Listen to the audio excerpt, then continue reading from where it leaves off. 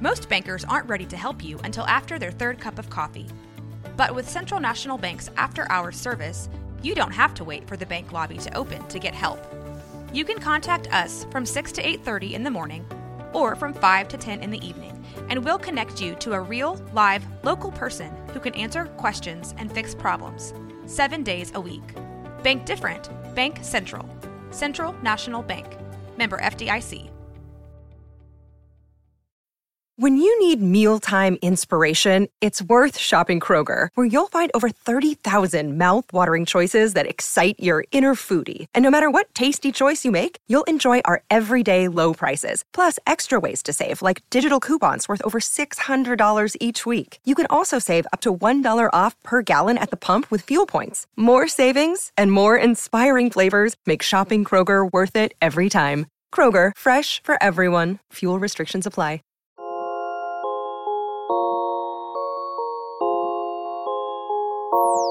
F-bomb. This is Mandy and the F-bomb. Hey y'all, welcome back to the F-bomb. So today we've got Lauren Dickman, and if you remember, Lauren and her husband Corey were on a few episodes back, and I really am excited to have Lauren back because she's got some insight, and I've been wanting to pick her brain because she works as a clinical social worker and kind of worked with, is it kids and families, doing kind of behavioral stuff. So for me as a adopted parent, foster parent, just a parent in general, I'm interested in kind of the practical aspects of what you do and how that might apply to my family. And I know that there are a lot of listeners that would feel the same way. So thank you for coming back. Sure, thanks for having me. Absolutely. Tell me, we were talking about what it is exactly you do, and I'm still a little bit lost. So will you explain that just a little bit? Sure, yeah. So I work in a primary care setting. It's an FQHC specifically, so we tend to serve a lot of kids who are on Medicaid, or don't have insurance coverage at all, or, just come from various backgrounds. But part of my job is to do pediatric behavior services, and so what that means is one-on-one counseling. But the goal is not just to see the child and do therapy with the child. The goal is to see the whole family, and to help support them in their journey to supporting their child's behavior and improving their behavior. And so a lot of it looks like parenting, but it also looks like coaching them and modeling what that might look like with their child actually in the room. That is really neat. Yeah. Oh my gosh. Okay. So, there's so many directions we can go. We had talked about maybe starting around in the foster care realm. So getting a child that's placed with you as a new foster parent or kinship, as a kinship placement, that kiddo has just been through some trauma. Yes. And may have some behaviors because trauma affects the brain.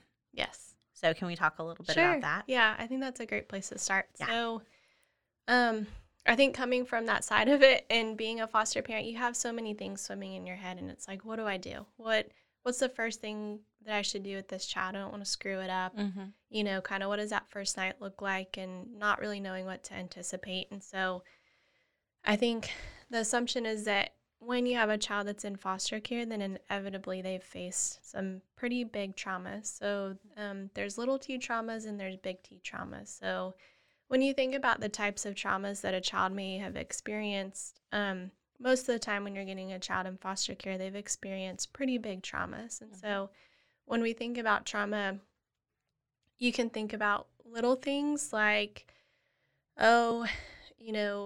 they might have had something that happened in their life that they wouldn't define as life-defining to them as something that was really significant, but it had an impact on their development or an impact on their growth. But then the big T traumas that normally end up affecting kids in foster care would be things like changes in caregivers, whether they realize this is a healthy relationship or not, that transition from being in one household to go into another household, or being a witness to domestic violence, or things that we don't always think about, like in utero drug exposure, stuff that's happened before they've even been born that really affects their development and affects the way that they relate to the world and the way that they process things, you know, in a sensory way. But what I like to talk with parents about in a really simplistic version of the brain, there's a guy named Dan Siegel, and he writes a lot about child development and about the brain development. And when you're conceptualizing the brain, the easiest way to think about it is like your wrist going up into your hand. And so if you think about the back of your wrist, that's what we like to think about is the back part of the brain that tends to develop first when we're in utero. And so a lot of that's autonomic system. So you think about breathing, you think about heart rate, how your body sends signals from one part of your body to your brain and vice versa. You touch something and your brain automatically gets the signal, ooh, that's hot, don't touch it. Yeah. All of that develops in utero, and all of that holds a ton of trauma in terms of how our body reacts to things, whether we realize it or not.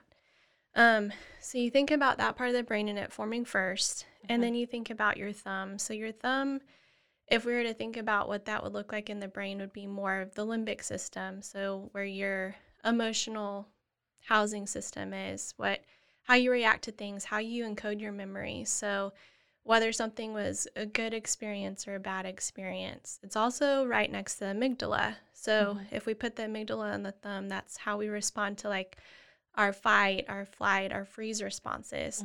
So if you're to fold it into the middle of your palm, that's where all of that system is housed. Okay.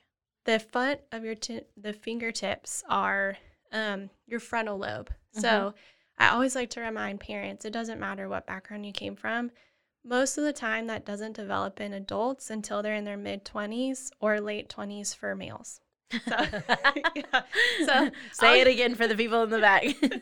And all the wives and spouses are like, that's what I've been saying. Does it seem like they're just not getting it? Because they're not getting it. Exactly. So you think about the frontal lobe is a lot about your problem solving or thinking through steps and having logic to things, steps 1 through 5.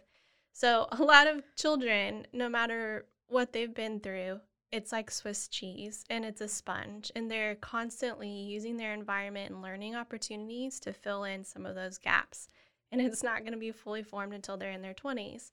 So if you have your whole hand closed, that's the front part of the brain. What happens though is when you have a child who's had a ton of trauma, the first thing that gets activated is going to be the back part of the brain, the autonomic system, which sends all the red flags to the middle part of the brain, which is all of those emotions and all of the reactions of, oh, I perceive this as a threat, and so it quote unquote flips to the lid. So the front part of the brain isn't thinking anymore the way that it needs to. It's not thinking, oh, I shouldn't have done that, or oh, I'm throwing things, or I'm hitting, or I'm lashing out, and this could result in me getting hurt or someone else getting hurt. That part of the brain is being hijacked by the survival mode in a child with trauma. Okay. And so what happens is you have this flooding of the system, and when everything's working properly in an adult that's really functioning well, it's hard to understand, why didn't you just think about this, or why are you trying to hit your head right now, or why are you trying to hit me? But the first thing you have to do when you have a child with trauma is try to get all of their brain functioning better. And the best way to do that is to work on the back part of the brain, the part of the brain that they're not thinking about. And so when there's a child that's totally flooded with emotions and with a lot of things going on, and we don't even know always what the triggers are, we want to work on the back part of the brain. So simple things like trying to get them to slow their breath down and slow their heart rate down, and get them to a place where, okay, they're calm enough to take in the information that I need them to take in.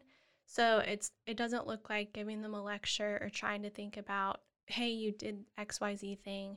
The first thing is to sit with them and to try to get their bodies to calm down. So a lot of times for some children, it can be really triggering to have an adult in their face or someone right next to them, maybe because they've had some not so great experiences, and they might perceive any little frustration you have quicker than someone who hasn't gone through it. They're hypervigilant. Yes, exactly. And they've done studies, and so any little show of frustration in your face, they're going to perceive that quicker than a child who hasn't experienced trauma.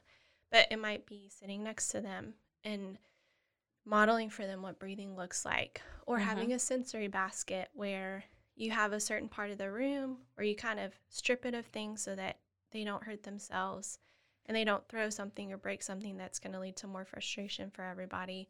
But a sensory basket with a glitter bottle that you shake and you just quietly sit there with them and breathe and take deep, big breaths, or a stress ball where they can squeeze it so they get sensory input. So again, it's trying to calm down that part of the brain that they don't even know really is not regulated.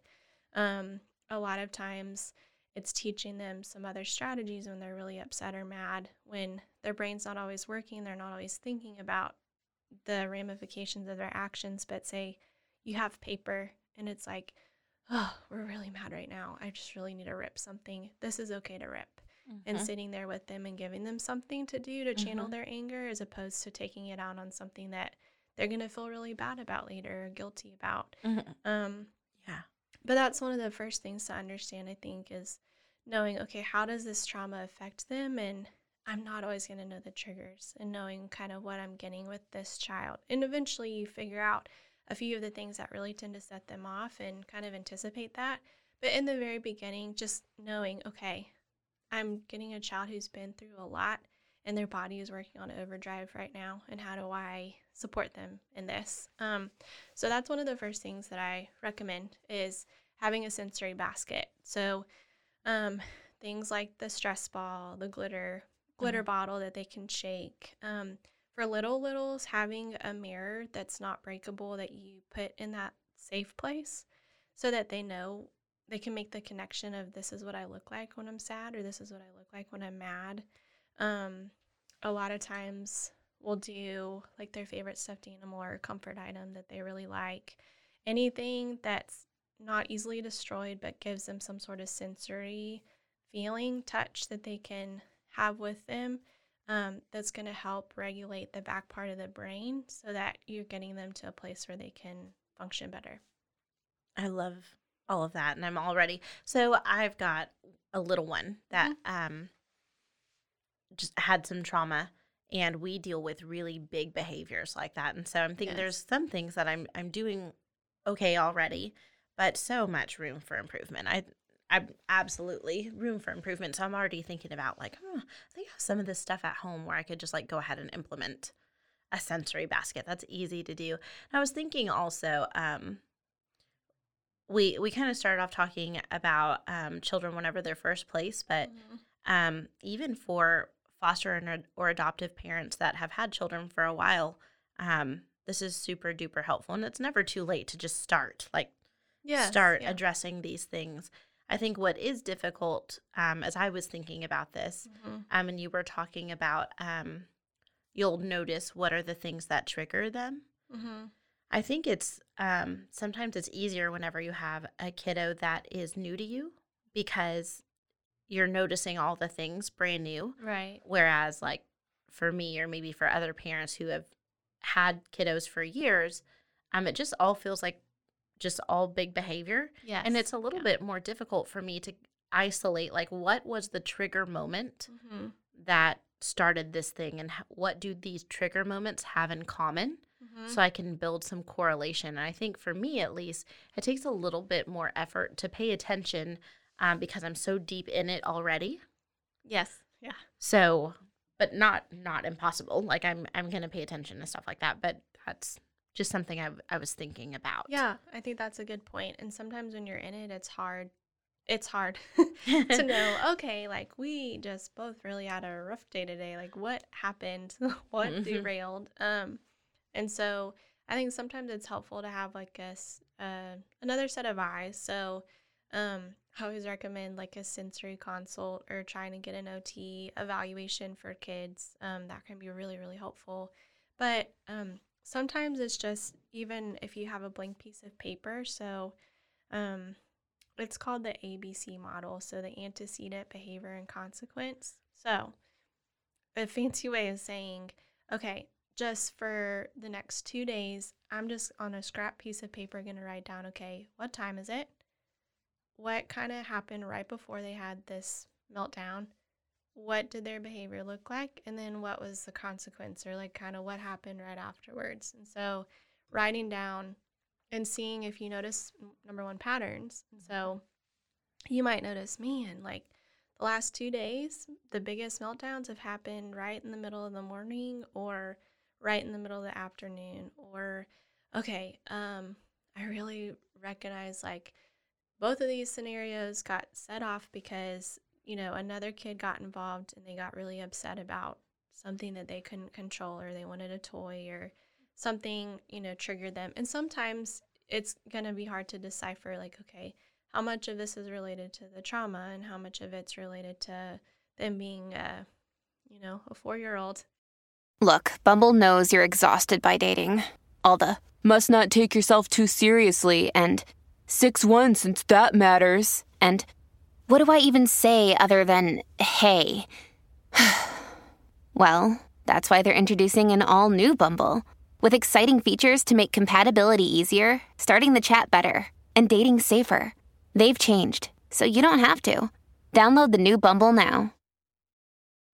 Families have a lot going on. Let Ollie help manage the mental load with new cognitive help supplements for everyone 4 and up, like delicious Lolly Focus Pops or Lolly Mellow Pops for kids. And for parents, try 3 new Brainy Chews to help you focus, chill out, or get energized. Find these cognitive health buddies for the whole fam at ollie.com. That's OLLY.com. These statements have not been evaluated by the Food and Drug Administration. This product is not intended to diagnose, treat, cure, or prevent any disease.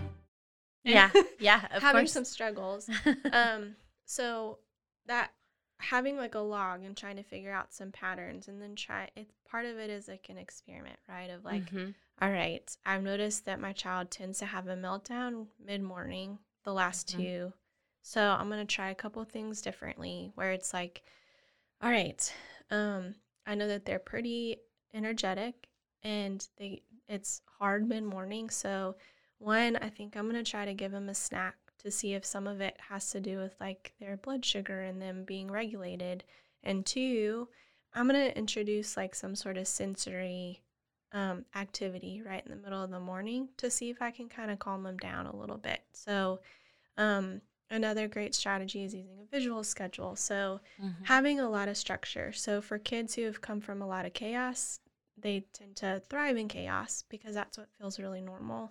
And so some of that is trying to get a lot of routine. So they like create chaos? Yes. Because that's what feels normal. Yes. Okay. I see where you're going. Yeah, so sometimes kids will create chaos because that feels normal. Just like if you think about the way that you grew up and the way that things are done in your house, it feels most comfortable a lot of times, whether it's healthy or not. We tend to fall back on what we know. Yeah. Because it's like, this is what our bodies kind of internalize, and this is what feels the most natural to me. So same thing when you have a kid that's coming from a really, really loud household and they've had the TV on blast, and a lot of times maybe the lighting was really super dim and there were people in and out, and there was a lot of yelling and a lot of, just noise going on all the time. Then to go from that to an environment that's just totally like very structured, very sterile, very quiet maybe, or just totally different in the way that your household is run. For them, it's like, oh my gosh, like I want to crawl out of my skin. This feels so uncomfortable for me. But kind of like balancing that. So it's like, okay, I'm going to give them structure and predictability so that they know exactly what's happening throughout the day, with a little variation in there, right? But giving them some structure so that they kind of know what to anticipate. But also, okay, let's say I know a little bit about their background and where they came from. And so I'm going to have some like low grade music playing in the background so that there's some sort of background noise going on for them, so that it doesn't just feel totally like quiet all the time. And then, as a caregiver, you're thinking, okay, I'm not going to play heavy rock music right now because that's just going to escalate everything. But I'm going to put on some like kid appropriate music that's going to kind of, calm things down, whether it's like classical music. That's a great one. So it's rhythmic. It helps kids a lot of times, like the way that classical music works. There's just this weird there's this weird effect on the brain that in a positive way Yeah. with regulating, but having some of that playing in the background and keeping it, especially during times where it feels a little more chaotic. So having some of that going, and then, okay, I'm going to build in like that mid-morning kind of up that tends to happen. That's when I'm going to try to do something sensory so that, okay, it's like helping my child regulate at a time where they feel the most unregulated, dysregulated. Yes. So, I a couple love that. things like that. Yeah. I love that. Okay. So, that's really, okay, so sensory basket. And also remembering that whenever kiddos who've been through trauma are having a hard time and having big behaviors, it's because it's the back of their brain working and the front of their brain, and all their reasoning and all the logic part has been hijacked, and so they are struggling. And I want to say, coming from like the foster parent side of things, that's easier said than done, right? Like, Yeah, I know you've been there. it's so great to just say, Yeah. oh, I'm just going to be regulated and I'm going to help my child. No, it doesn't always work like that. And so sometimes I think the best thing that you can do is kind of knowing what your own triggers are. What are the things where you're like, okay, if I have somebody else around, I need to tap out and I'm done, because if not, I'm going to escalate and I'm going to lose it, and I'm not going to be regulated, and I'm not going to be the thermostat that my child needs. So we talk about a thermostat versus a thermometer, right? So we want to keep the temperature really even in the room. No matter what they do, our response is consistent and always the same. And so if I know that, oh man, this is like my no-go, they're spitting in my face, and that's kind of my automatic like trigger for me. Yeah. But one is modeling so practice what you preach. So if you're literally working on yourself at the same time that you're trying to help your child. So it's like, okay, mama needs to breathe just as much as you do. So just sitting there and modeling for them. Or two, sometimes I recommend to parents, if they have a favorite candy or they have something that they really enjoy, then that's a time to reward yourself. So for example, if you feel like you're going to open your mouth and say something that you regret and you love Lifesavers, pop a Lifesaver in your mouth, and that's your cue. Every time you have a Lifesaver in your mouth is just to be quiet and breathe. And so it's almost like a way of trying to get yourself in a better state so that you can better help your child too. That is really practical as well. I was thinking the difference of, for me at least in my household with my one kiddo with big behaviors, is sometimes it is relationship over discipline and regulation over discipline. Yes, right. Because there's sometimes like I would like for her to hear me and for her to kind of stop her behaviors. But whenever it gets to that point, what ends up happening if I escalate, if I blow my lid, like there goes not like one, she's still not going to hear me, but also it impacts our relationship. Right. So what I found myself doing is kind of counter what I think typically we do as parents whenever we want to like, no, you need to do what I say. Right. Is I'll end up just sitting on the floor with her and just like grabbing her and pulling her into my lap and just like having a minute, and then we both like chill out a little bit. That's great. But I've had to like remind myself like this isn't like 2 steps backwards in parenting, because she's a whole different breed of kid than I've ever had before, and that just ends up being what works for us, and it's kind of sometimes sacrificing like immediate discipline and our own instant gratification as parents, to get them to behave is worth the sacrifice because of the relationship and the teaching how to regulate. Yes, but I think to your point, I think for some kids it can be super, super regulating to have somebody touch them. That's depending on the child, but sometimes kids, sometimes doesn't work well. But you know your child the best and kind of knowing, okay, is this going to escalate them or not? But having somebody bring them in, almost like maternal, like I'm just going to sit here and rock you like a child or you like a baby, or I'm going to just rhythmically pat your back and I'm not going to make a lot of eye contact, but I'm just going to show I'm present and I'm nearby, and providing that support for them can be really great. And I think it's appropriate once, okay, is their lid flipped, basically? Are they calm enough now are they regulated? And so sometimes I'll I'll have a timer, and so I'll say, "Whew," for like, 3 minutes. We're just going to kind of calm our bodies. And then after 3 minutes, I'm going to say like, "Okay, are you ready to talk, or do you need one more minute?" So giving them a choice in it. But then once it feels like, okay, they're regulated and they're ready to listen, that's when it's a perfect time to have that conversation and just say, "Okay, man, that just happened. Oh, that was a lot. Like, this happened, and then you felt like this, and then let's talk about it. Like, kind of what happened." Not And in an walking them accusatory through, way, yeah. but helping them. That's where you're building the brain, the blocks, right? You're helping to fill in some of the gaps in the frontal lobe. That's the perfect time, because their whole brain is functioning now, for them to start understanding, like, kind of how things go. And then it might be like where you might say, so for example, for our older kiddo that we had, we would talk about it when she was regulated, and then we would try little things. So it's like, okay, and she was old enough to kind of verbalize things, but we would talk about, okay, you had a really big blow up, and it was like 2 hours of you feeling really upset. What can I do to help support you better next time, and what do you need? And so for her, she would tell me, like, "I want you to ask me, are you ready to talk?" So I would say, "Are you ready to talk?" And then she would say yes, or she would say no, and then I would give her more time. But for her, just having, like, telling me this is what would be helpful to me would be better. And then at some point she would say, "It's hard for me to, when something happens, it's hard for me when I get really, really mad." And so, we would work on she and I having one-on-one time together to like process some of that, and it really helped her. And so the next time it was like, okay, instead of 2 hours, it's an hour and a half, and I'd be like, "Oh my gosh, I'm so proud of you. That was really hard, and you did a really great job getting your body together faster." But kind of working on little goals and little steps with her to try to get her regulated more quickly. I love that. And recognizing, like, look at you, you made such progress. Like, you did it. And kind of giving her ownership over what she did.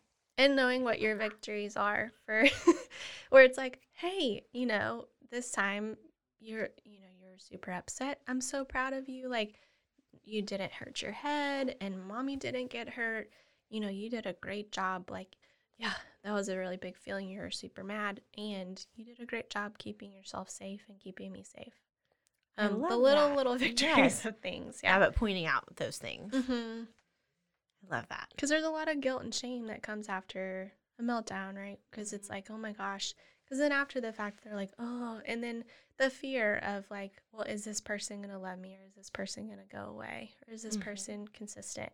And I think reminding them of that, like, oh, that was a lot. That was a lot for mommy, and that was a lot for you. I'm so proud of you, And then telling them, like, I'm right here. I'm not going anywhere. I'm just kind of reminding them, or, telling them, reminding them of that consistency, and that you're not going anywhere. Like, if you're adopting, or if you are fostering, just like, oh, my job is to help. My job is to help you. And as long as I have you, that's, I will be here for you. Reminding them of that, I think, is a good way to wrap it up sometimes. I love it. I love it. I love it. I could just I've got so many more questions, but Sure. I think we're going to have to wrap up here in a minute. But I want to have you back on. I think there are a couple other rabbit holes I'd love to go down. Okay. And y'all, if you're listening to this episode and you've got some general questions that maybe other people would love to hear as well, where we could explore this rabbit hole a little bit more, that rabbit hole, if you could comment or send us an email, mandyandthefbomb@gmail.com, that would be awesome, or just on our Instagram. But, Lauren, and I know I already asked you before what your F-bomb moment was whenever it came to foster care. We talked about that. Is there an F-bomb moment you've got that has to do with the work that you do? Like, when did you know, like, man, this work is really impacting really impacted a kid, and that and what I'm doing is like, oh, I didn't realize it was going to be this big. I think so. Sometimes you have to look at not every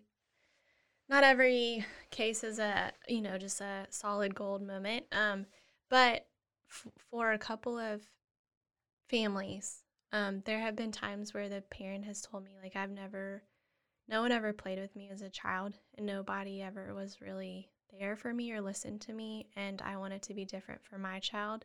And then when you see that happening with their child, that's the F-bomb moment where you're just like, oh my gosh, like, this is going to change generations because of the way that they're interacting with their child, and then their child will interact differently with their own, like, you're changing the way that a family system works, and that they're providing such love and support in a different way of being with their kids, and it's awesome to watch. Yeah.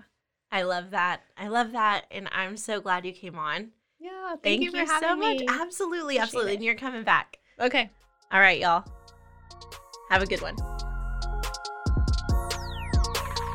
Mandy and the F-Bomb is produced by Rogue Media. Make sure to like and follow us on social media, and you can find our show anywhere you get podcasts or at roguemedianetwork.com.